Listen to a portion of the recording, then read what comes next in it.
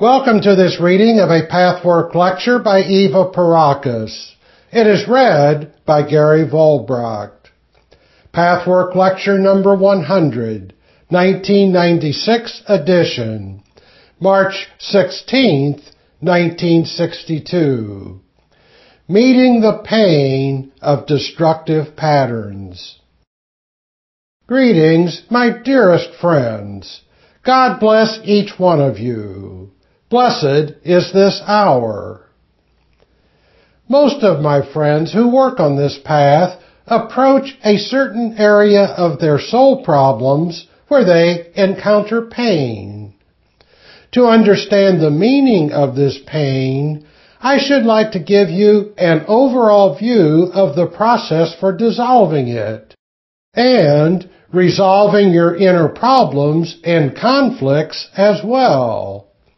I shall attempt to give you a comprehensive view of the entire process. Such understanding will help toward the further resolution of conflicts and enable you to cope with the afflicted area of your psyche. First, let us briefly recapitulate. To begin with, the child suffers from imperfections in the parent's love and affection. It also suffers from not being fully accepted in its own individuality. By this, I mean the common practice of treating a child as a child, rather than as a particular individual. You suffer from this, although you may never be aware of it in these terms or in exact thoughts. This may leave as much of a scar as the lack of love or attention. It causes as much frustration as the lack of love or even cruelty. The general climate in which you grow up affects you like a constant minor shock that often leaves more of a mark than one traumatic, shocking experience. That is why the latter is so often easier to cure than the former. The constant climate of non-acceptance of your individuality, as well as the lack of love and understanding, cause what is called a neurosis. You accept this climate as a matter of course. You take it for granted. You believe that it has to be so. Nevertheless, you suffer from it. The combination of suffering it and believing it to be an unalterable fact conditions you to develop destructive defenses. The original pain and frustration the child could not deal with is repressed. It is put out of awareness, but it smolders in the unconscious mind. It is then that the destructive images and defense mechanisms begin to form. In the past, we have examined the various defense mechanisms rather extensively. The images that you create are defense mechanisms. Through their wrong conclusions, you seek a way of fighting against the unwelcome influences that have created the original pain. The pseudo-solutions are a way of battling the world, the pain, and all that you wish to avoid. When your pseudo-solution is a withdrawal from feeling, from loving, and from living, it is a defense against being hurt. Only after considerable insight into yourself will you see what an unrealistic, short-sighted remedy this is. You will want to change and would rather welcome the pain than the self-alienation of feeling nothing or very little. Continuing the work and courageously going through the temporary periods of discouragement and resistance, you will come to the point when this hard shell breaks down and you are no longer dead inside. But the first reaction will not be pleasant. It cannot be. All the repressed negative emotions, as well as the repressed pain, will at first come into awareness, and it will then seem to you that your withdrawal was right. Only after plowing ahead will you have the reward of good, constructive feelings. About this, we shall talk in greater detail a little later. If your pseudo-solution is submissiveness, weakness, helplessness, and dependency as a means of having someone care for you, not necessarily materially, but emotionally, that is equally short-sighted and unsatisfactory as a solution. Dependency on others creates fear and helplessness. It further diminishes your lack of belief in yourself, as the solution to withdrawal makes you feel dead inside and robs you of the meaningfulness of life. So does the solution to submit rob you of independence and strength. It creates just as much isolation, although through a different inner road. Originally, you wished to avoid the pain by providing yourself with a strong person to care for you. In reality, you inflict upon yourself more pain because you can never find such a person. That person must be yourself.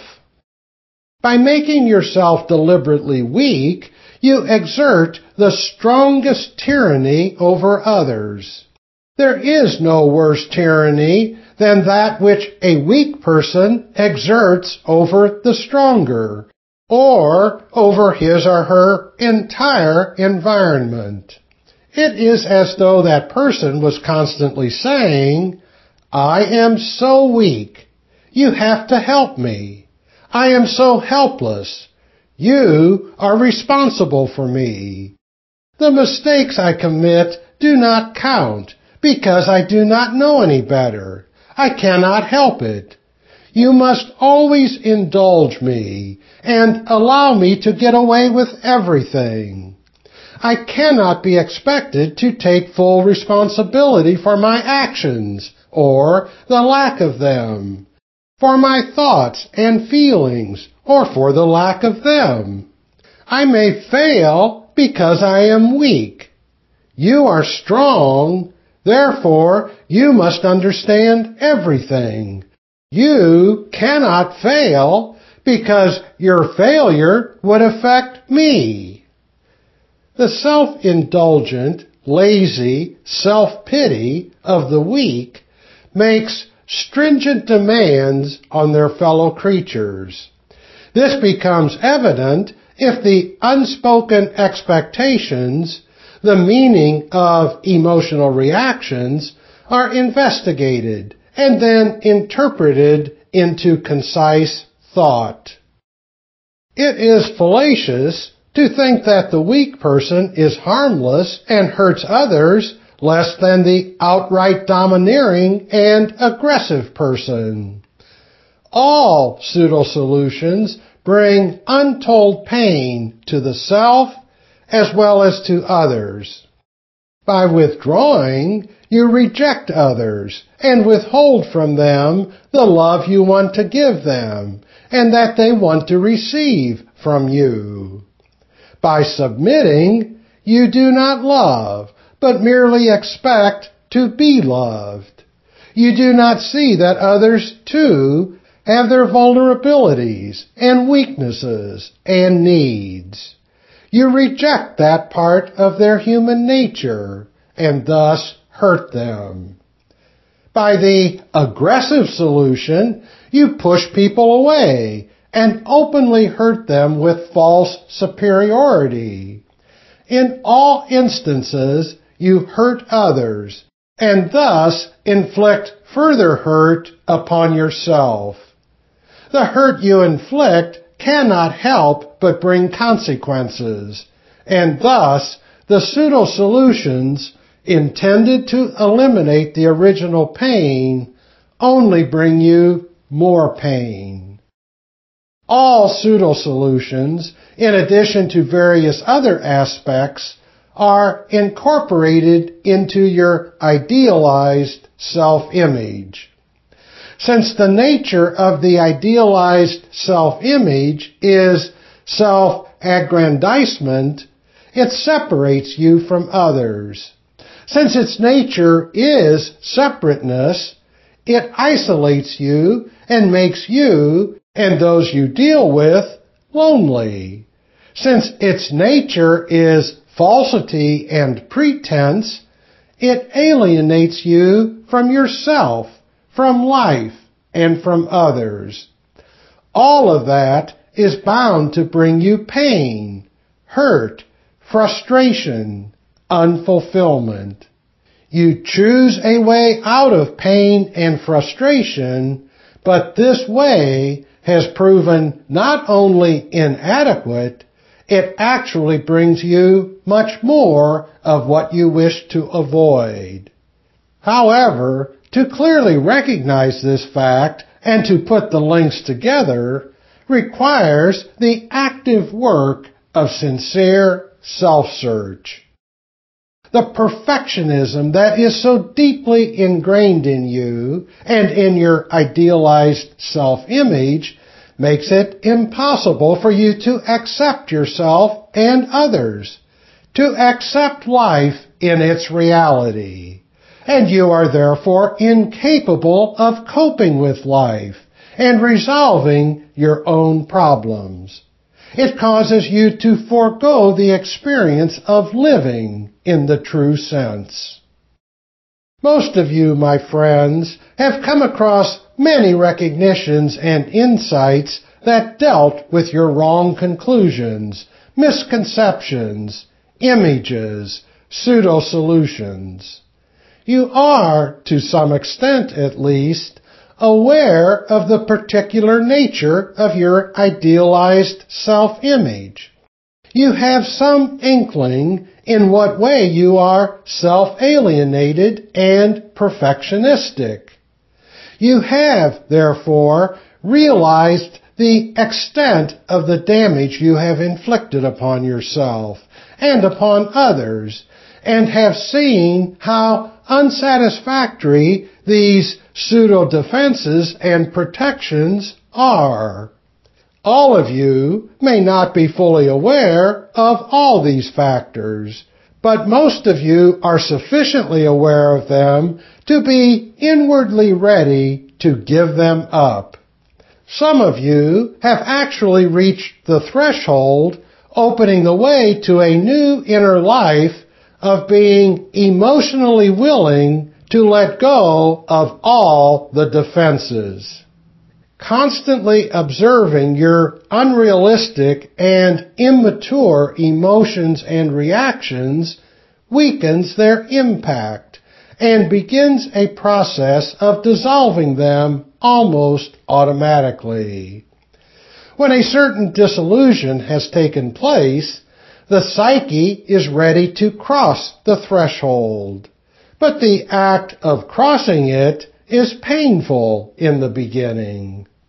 You would expect, when crossing this important threshold, that the new, constructive patterns can immediately replace the old, destructive ones.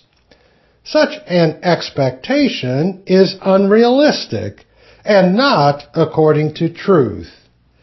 Constructive patterns cannot have a solid foundation before you go through the original pain and frustration you had run away from. You have to face and feel, understand, come to terms with, and assimilate all that first. Then, what is unhealthy and unrealistic can be dissolved. What is immature can mature. And the healthy but repressed forces can be brought into their proper channels so that they can work constructively for you. The longer you delay this painful process, the more difficult is it bound to be when you are finally ready to pass from childhood into adulthood. Even if you die in this life as a child, at one period or another of your spiritual development, this threshold has to be crossed. The pain is a healthy, growing pain, and the light is in sight when you overcome your resistance to the process.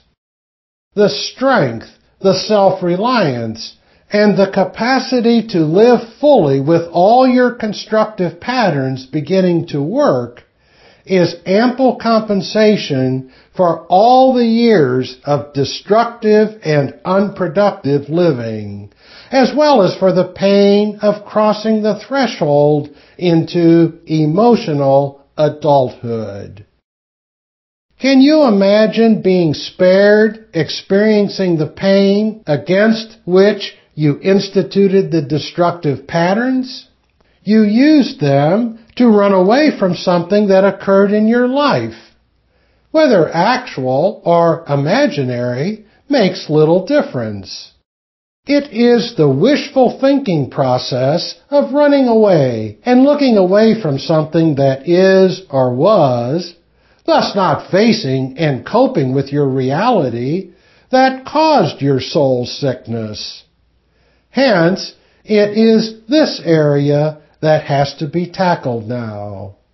This is why those of you who have made your first tentative steps over the threshold, there may be occasional relapses, for no inner process develops in just one smooth action, are puzzled by the acute pain you experience. Often you do not quite understand why this is so. You may have some vague idea and some partial answers, but this lecture will help you to arrive at a more profound understanding. Intellectually, you all know that this path is not a fairy tale in which you find your deviations and misconceptions and evasions, and after having done so, nothing but bliss follows. In the last analysis, it is true, of course, that being freed of your shackles of error and deviation is bound to bring you happiness. But until you reach that stage, many areas of your soul have to be experienced, until your psyche is truly equipped to make the best of life. Even after the acute pain has been properly assimilated and is no longer present, the unrealistic, although often unconscious expectation exists that now life will always grant you what you wish. No, my friends. However, the reality is much better. In reality, you will learn to cope with the mishaps and difficulties, rather than becoming broken by them. You will not fortify your destructive defenses. This, in turn, will equip you with the tools to make the best out of each opportunity, and to derive the maximum benefit and happiness out of every experience of life.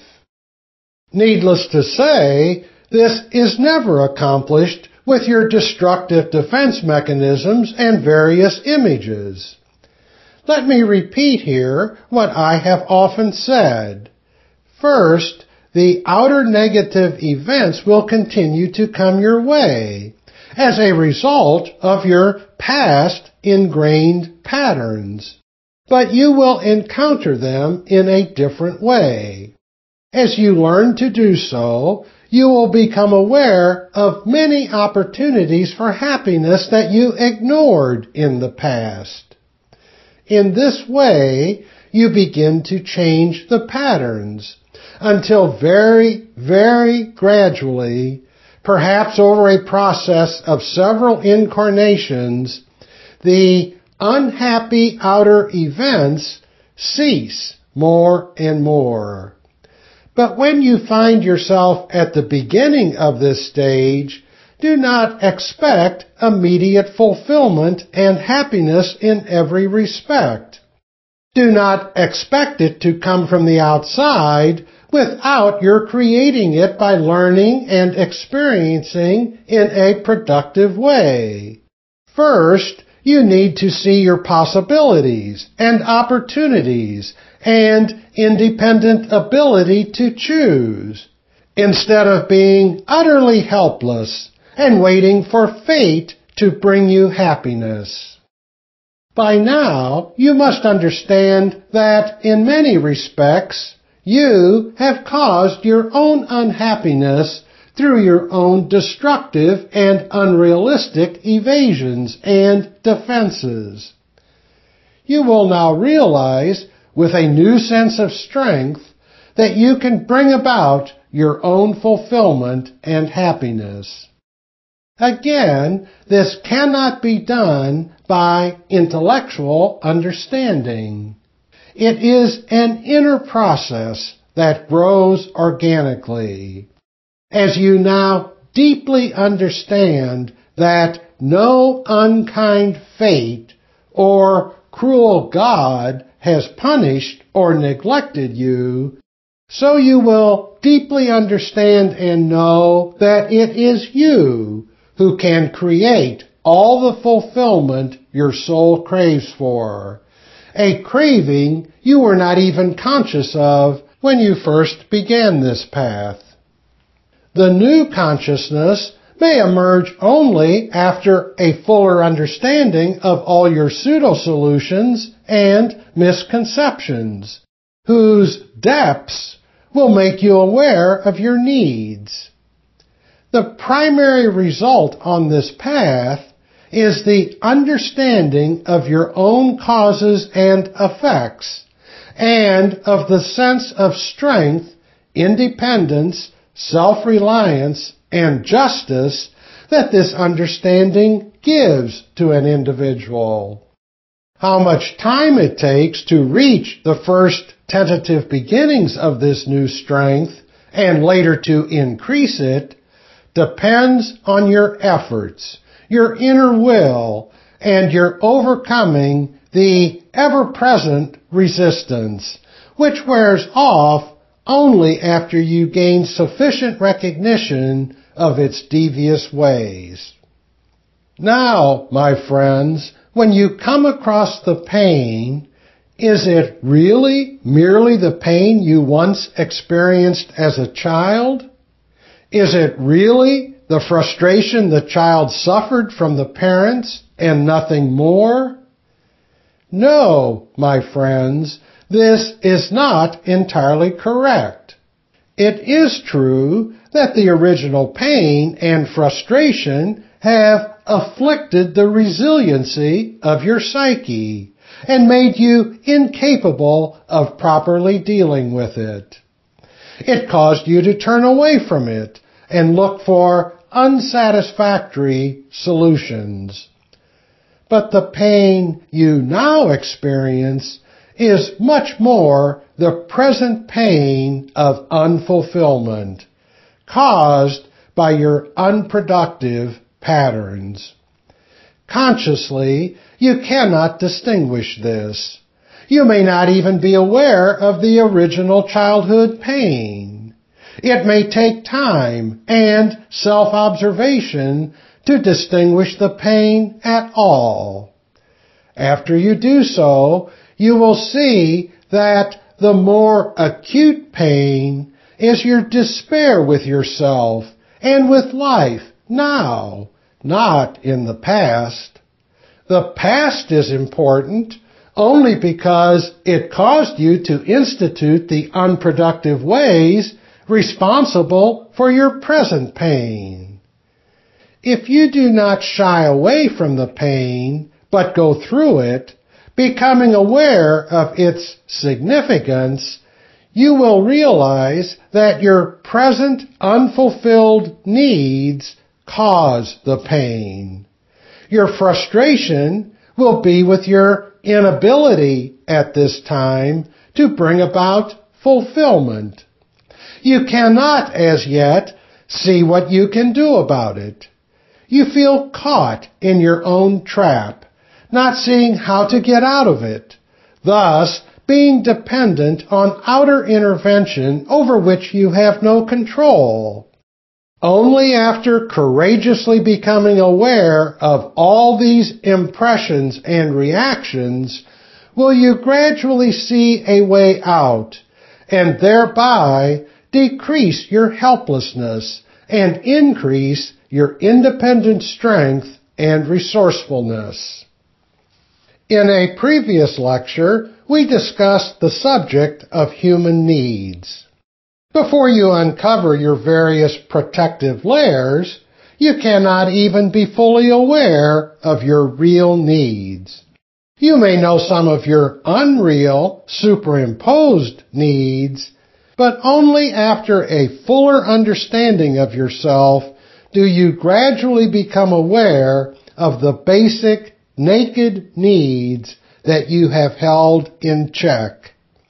When you experience the pain before crossing the threshold into emotional maturity and productive patterns, you have the possibility, if you so choose, to become precisely aware of these needs. This is inevitable if you wish to come out of your present state of unproductive living. As you go through the process of becoming aware of your needs and of the frustration of their unfulfillment, you will find first the stringent need to be loved, just as the child needs to receive love and affection. However, it cannot be said that the need to be loved is childish and immature. It is only so when the adult person has locked his or her soul and refused to grow in his or her own capacity to give love, so that the need to receive remains isolated, as well as covered up. Through your destructive patterns, you pushed your painful need to receive love into the unconscious. Due to this unawareness and to your defense mechanisms of various sorts, your ability to give could never grow within your psyche. However, during all the work you have done, you have not only become aware of so much that was hidden away, but you have also begun to dissolve certain destructive levels. This has allowed your ability to give love to surface, even though you may not yet be fully aware of it. As you encounter the pain, you actually experience the tremendous pressure of your needs. On the one hand, you face the need to receive, which remains ungratified as long as the destructive patterns prevail. It requires some time to gain the necessary strength and resourcefulness to bring about the fulfillment of this need to receive. On the other hand, the need to give cannot find an outlet until this stage is reached. Thus, a double frustration is caused, and this generates tremendous pressure.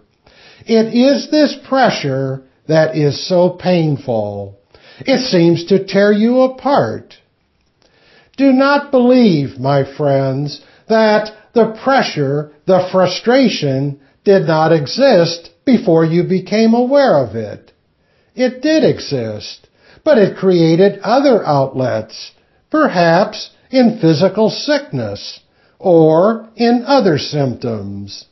As you become aware of the central core, the pressure and pain may feel more acute, but such must be the healing process. You thus draw your awareness to the central cause, where the problem really lies. You focus your attention on the root. You shift your emphasis from evasion to reality. The real pain has to be experienced in all its shades and varieties. You have to become aware that your needs are exactly both to give and to receive. You need to feel and observe the frustration of the accumulated pressure, the momentary helplessness about finding relief, the temptation to evade yet again. As you battle through this phase and grow stronger, you will no longer run away from yourself and from the apparent risk of living. Opportunities will come your way. You will see them and make use of them. They will teach you to further your growth and strength until your needs can find partial fulfillment. And then, little by little, increase it as you grow and change your patterns. You must understand that at this period, you find yourself in an interim stage. You have become aware of your need to receive, which is in itself healthy. But this need has become exaggeratedly strong and therefore immature because of your repression of it and the consequent frustration of the healthy fulfillment of receiving. If you do not receive enough, your demand grows out of proportion, especially when you are unconscious of it. Due to your progress and to the growth that has taken place within you, the mature need to give has also grown. Before, you could not find an outlet for this because the destructive patterns were still in effect, perhaps only partly or in a modified form. You may even have made attempts to compromise between the old and the new desired way. However, do not forget that effective results can come only when the new patterns become an integral and almost automatic reaction in you. Your old patterns have been in existence for years, decades, and often through several lifetimes in which you have shied away from facing the same problems and facing life as it is. Now, as you learn to do so and have begun to change inwardly, outer change does not come at once. In this period, the pressure inside may become most stringent. However, if you realize all this and have the courage to go through it, you are bound to come out a stronger, happier person, better equipped to live in the true sense of the word. Beware of turning back into evasion all over again. Do not believe that this temporary period in which you encounter all the accumulated inner pressure with the accompanying helplessness, inadequacy, and confusion is the final result. It is the tunnel through which you must pass, my friends. After you do so, your sense of strength, adequacy, and resourcefulness will grow steadily, with occasional relapses, of course. But if you make each relapse serve as a further stepping stone, a further lesson, the new patterns will eventually establish themselves in your inner being and will make you see the possibilities you have overlooked for so long. You will then have the courage to explore these possibilities instead of rejecting them in fear. Thus, and thus only, will the fulfillment come. It is so important for you to understand this and deeply absorb it, my friends. If you do, it must help you. Is that clear, my friends? Are there any questions regarding this subject? Question: when I go through certain phases of various fears, is that connected with the subject you discussed tonight? Answer: yes, it is indeed. Fears are so often a subterfuge to hide from the basic core of pain. They come into existence as a result of your evasion. In this work, you have often noticed that after certain progress, the fears begin to vanish more and more, and then you become aware of the pain. The fear is an inadvertent result of the evasion that was not deliberately chosen, of course. But all evasion must have more unpleasant results than feeling the original pain. Unpleasant as the original pain may be, once one accepts its truth, it is so much better, so much easier, so much more honest and healthy to live with than any result of evasion, be it fear or anything else. Since fear vanishes only after it is faced, met, and come to terms with, pain, the underlying cause of it, has to be dealt with similarly. It is not only the pain of unfulfillment that you cringe away from, however. You also do not want to take upon yourself mature self-responsibility. This may not apply to all your outer material life, but may affect the emotional plane. If you do not wish to love and live in fear of being hurt, if you do not wish to take the risk of living upon yourself, you wish to remain the child who waits helplessly for life to fulfill its needs without the necessity of self-involvement. The price you pay for such evasion is very high. Many of you do not yet realize how high that price is.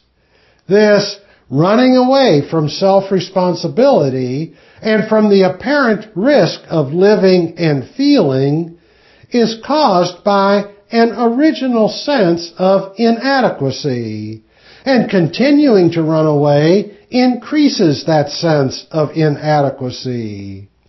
Only as you change this pattern will you find your sense of adequacy and self-confidence.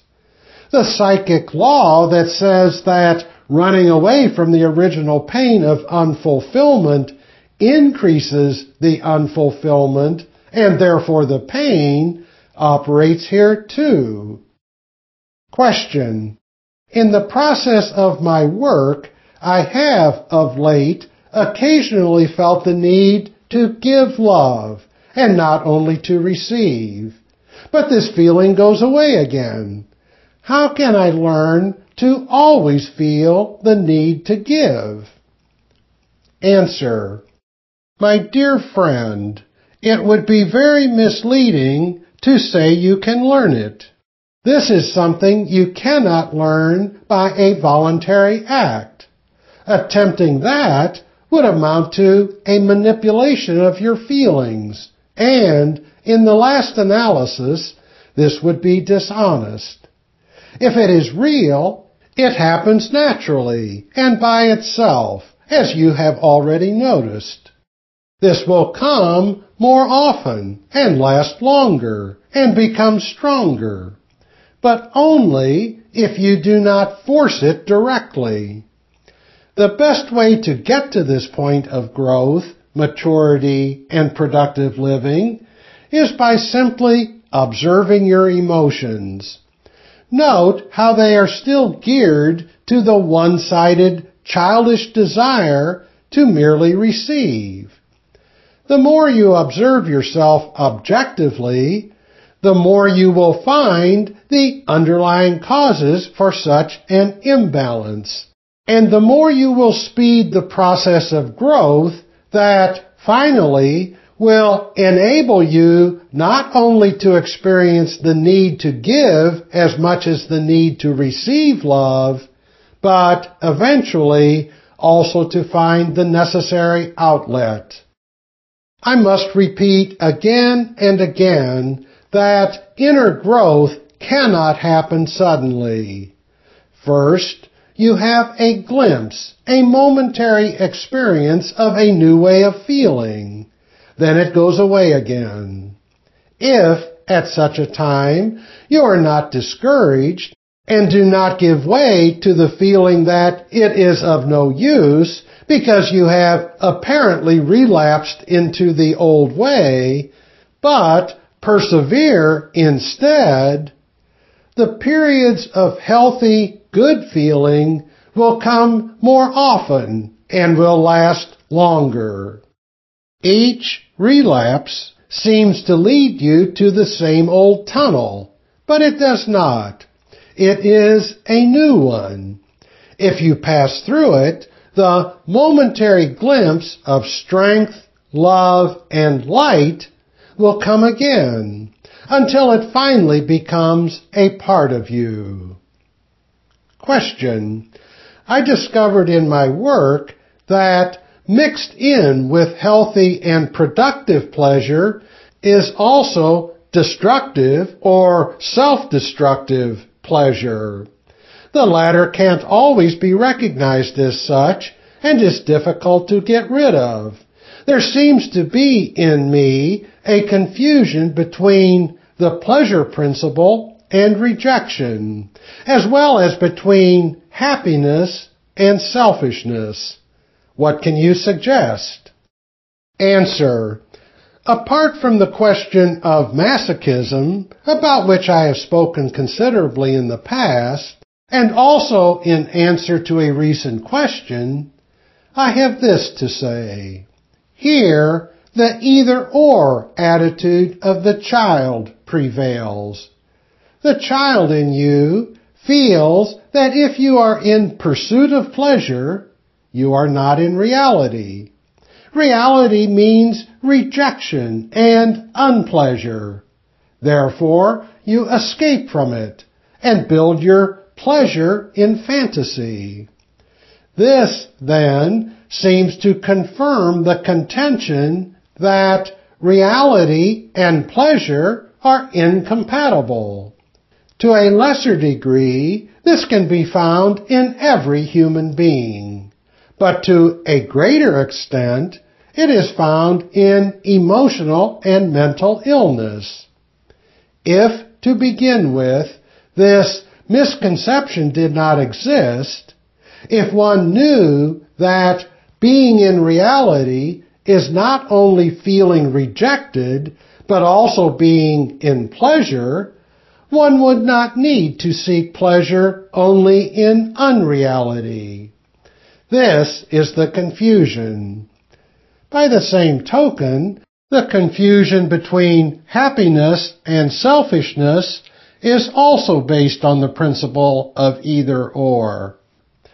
The child in you feels that if you are happy, you must be selfish, while all unselfishness automatically goes against your interest in gratification. Needless to say, this is not so in reality. Only the process of growth will give you the inner understanding and conviction that happiness and unselfishness are not incompatible. Question: You said in the last lecture that the effect of one person being in truth is of greater cosmic importance than we can possibly realize. Can you explain this? Answer: If you think for a moment of the effect of the negative, distorted soul parts of a human being in the sense discussed tonight, you will also understand the opposite. Any pseudo-solution is bound to reject another human being. When you submit, you do not experience the truth of the other person's humanity, of his or her needs, vulnerabilities, problems, and insecurity. In your demand to possess a strong and ever-loving protector, you must be disappointed, perhaps unconsciously so. And in your disappointment, you become hostile, perhaps again unconsciously. When you are aggressively arrogant, denying your own need to find love, affection, communication, you reject the other person outright. In your withdrawal, you never give warmth. You never fulfill the other person's needs. When you are self-alienated and perfectionistic, you cannot help but hurt others. When the pretense of your idealized self is at work, you do not let another person come near you out of the unconscious fear of facing exposure, and you are bound over and over again to reject him or her, perhaps without ever realizing that you are doing so. All the rejection, isolation, and pain that you inadvertently inflict onto others is bound to strengthen their own destructive defense mechanisms, just as their destructive defenses fortify your own. This persists unless you are on a path such as this and begin to see the process for what it is. Now, reverse the process. Imagine the effect it must have on your surroundings when you are no longer defensive, fearful, withdrawn, and falsely superior. You are then open to life and to the heart of another person. The courage to live and to love enables you to help others to weaken their own defenses and destructive patterns, even if they are not yet developed far enough to choose a path of self-finding. Everyone you come into contact with is, therefore, affected, and this effect extends over all of those with whom they, in turn, come into contact. It draws rings upon rings of effect that interact. If you think about it in these terms, you are bound to visualize the truth.